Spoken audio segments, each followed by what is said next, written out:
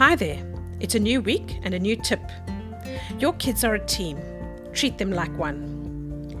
If you have more than one kid, then you probably want them to grow up to be fabulous friends. And yet, somehow, that friendship can be very often like a war zone.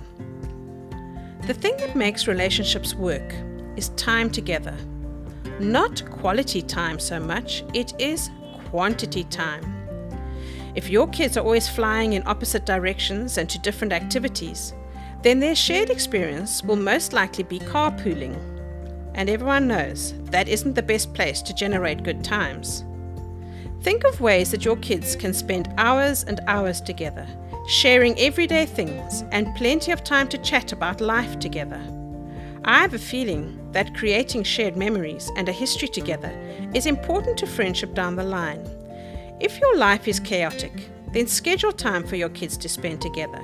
Just them, not them and a friend each, not them in their own rooms down the corridor from each other. Take them for an amble. Let them bake together. Anything really.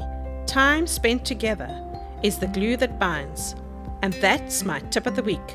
Have a great week.